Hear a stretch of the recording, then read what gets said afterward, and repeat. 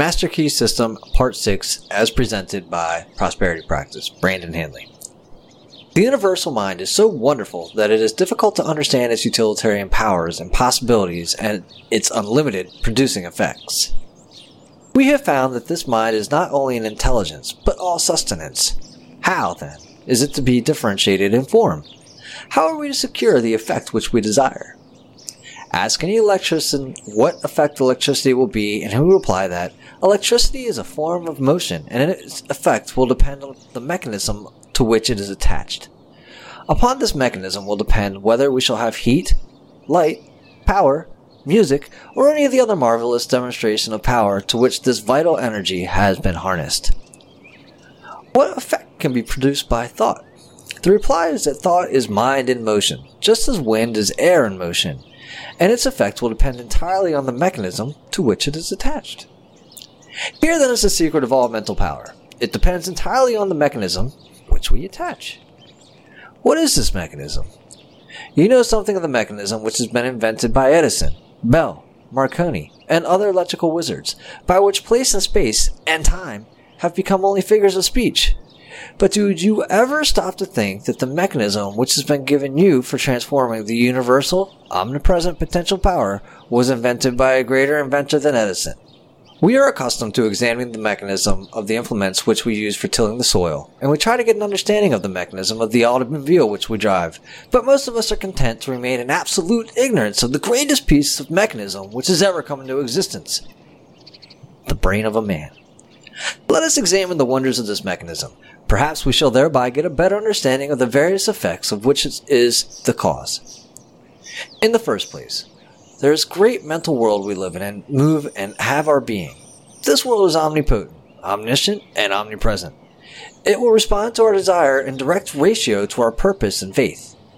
The purpose must be in accordance with the law of our being. That is, it must be creative or constructive.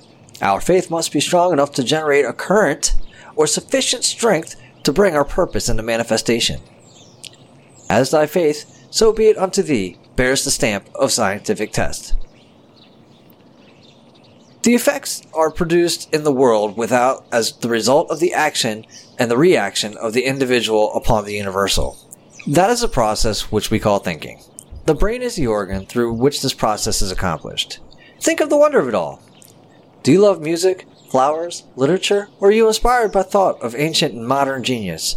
Remember, every beauty to which you respond must have its corresponding outline in your brain before you can appreciate it. There is not a single virtue or principle in the storehouse of nature which the brain cannot express. The brain is an embryonic world, ready to develop at any time as necessity may arise. If you can comprehend that this is a scientific truth and one of the most wonderful laws of nature, it will be easier for you to get an understanding of the mechanism by which these extraordinary results are being accomplished. The nervous system has been compared to an electric circuit with its batteries of cells in which force is originated, and its white matter to insulated wires which the current is conveyed. It is through these channels that every impulse or desire is carried through the mechanism. The spinal cord is the great motor and sensory pathway to which messages are conveyed and to and from the brain.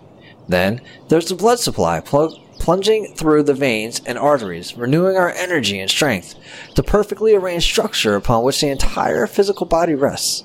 And finally, the delicate and beautiful skin, clothing the entire mechanism, is a mantle of beauty. This, then, is the temple of the living God, and the individual I is given control, and upon his understanding of the mechanism which is within his control will the result depend. Every thought sets the brain cells in action. At first, the substance upon which the thought is directed fails to respond, but if the thought is sufficiently refined and concentrated, the substance finally yields and expresses perfectly. This influence of the mind can be exerted on any part of the body, causing the elimination of any undesirable effect. A perfect conception and understanding of the laws governing in the mental world cannot fail to be of inestimable value in the transaction of business, as it develops the power of discernment and gives a clearer understanding and appreciation of facts. The man who looks within instead of without cannot fail to make use of the mighty forces which will eventually determine his course in life, and so bring him into vibration with all that is best, strongest, and most desirable. Attention or concentration is probably the most important essential in the development of mind culture. The possibilities of attention when properly directed are so startling that they would hardly appear credible to the uninitiated. The cultivation of attention is the distinguishing characteristic of every successful man or woman, and it is the very highest of personal accomplishment which can be acquired. The power of attention can be more readily understood by comparing it with a magnifying glass in which the rays of the sunlight are focused. They possess no particular strength as long as the glass is moved about and the rays directed from one place to another. But let the lens be held perfectly still, and let the rays be focused on one spot for any length of time, the effect will become immediately apparent. So with the power of thought. Let power be dissipated by scattering the thought from one subject to another, and no result is apparent. But focus this power through attention or concentration on any single purpose for any length of time, and nothing becomes impossible. A very simple remedy for a very complex situation, some will say. Alright, try it. You who have no experience in concentrating the thought on definite purpose or object, choose any single object and concentrate your attention on it for a definite purpose, for even 10 minutes. You cannot do it. The mind will wander a dozen times, and it will be necessary to bring it back to the original purpose, and each time the effect will have been lost, and at the end of 10 minutes nothing will have been gained, because you have not been able to hold your mind steadily to the purpose. It is, however, through the attention that you will finally be able to overcome obstacles of any kind that appear in your path, onward and upward. And the only way to acquire this wonderful power is by practice. Practice makes perfect, and this, as in anything else. In order to cultivate the power of attention, bring a photograph with you to the same seat and same room, same position as heretofore. Examine it closely at least 10 minutes. Note the expression of the eyes, the form of the features, the clothing, the way the hair is arranged. In fact, note every detail shown on the photograph carefully. Now cover it and close your eyes and try to see it mentally. If you can see every detail perfectly and can form a good mental image of the photograph, you are to be congratulated. If not, repeat the process until you can. This step is simply for the purpose of preparing the soil. Next week, we should be ready to sow the seed. It is by such exercises as these you will finally be able to control your mental moods, your attitude, your consciousness. Great financiers are learning to withdraw from the multitude more and more, that they may have more time for planning, thinking, and generating the right mental moods. Successful businessmen are constantly demonstrating the fact that it pays to keep in touch with the thought of other successful businessmen. A single idea may be worth millions of dollars, and these ideas can only come to those who are receptive, who are prepared to receive them, who are in a successful frame of mind. Men are learning to place themselves in harmony with the universal mind. They are learning the unity of all things. They are learning the basic methods and principles of thinking, and this is changing conditions and multiplying results. They are finding that circumstances and environment follow the trend of mental and spiritual progress.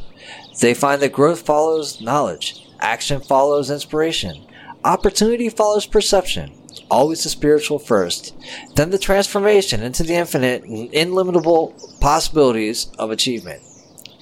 As the individual is but a channel for the differentiation of the universal, these possibilities are necessarily inexhaustible.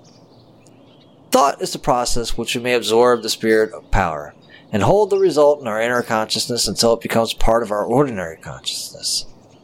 The method of accomplishing this result is by persistent practice of a few fundamental principles as explained in this system.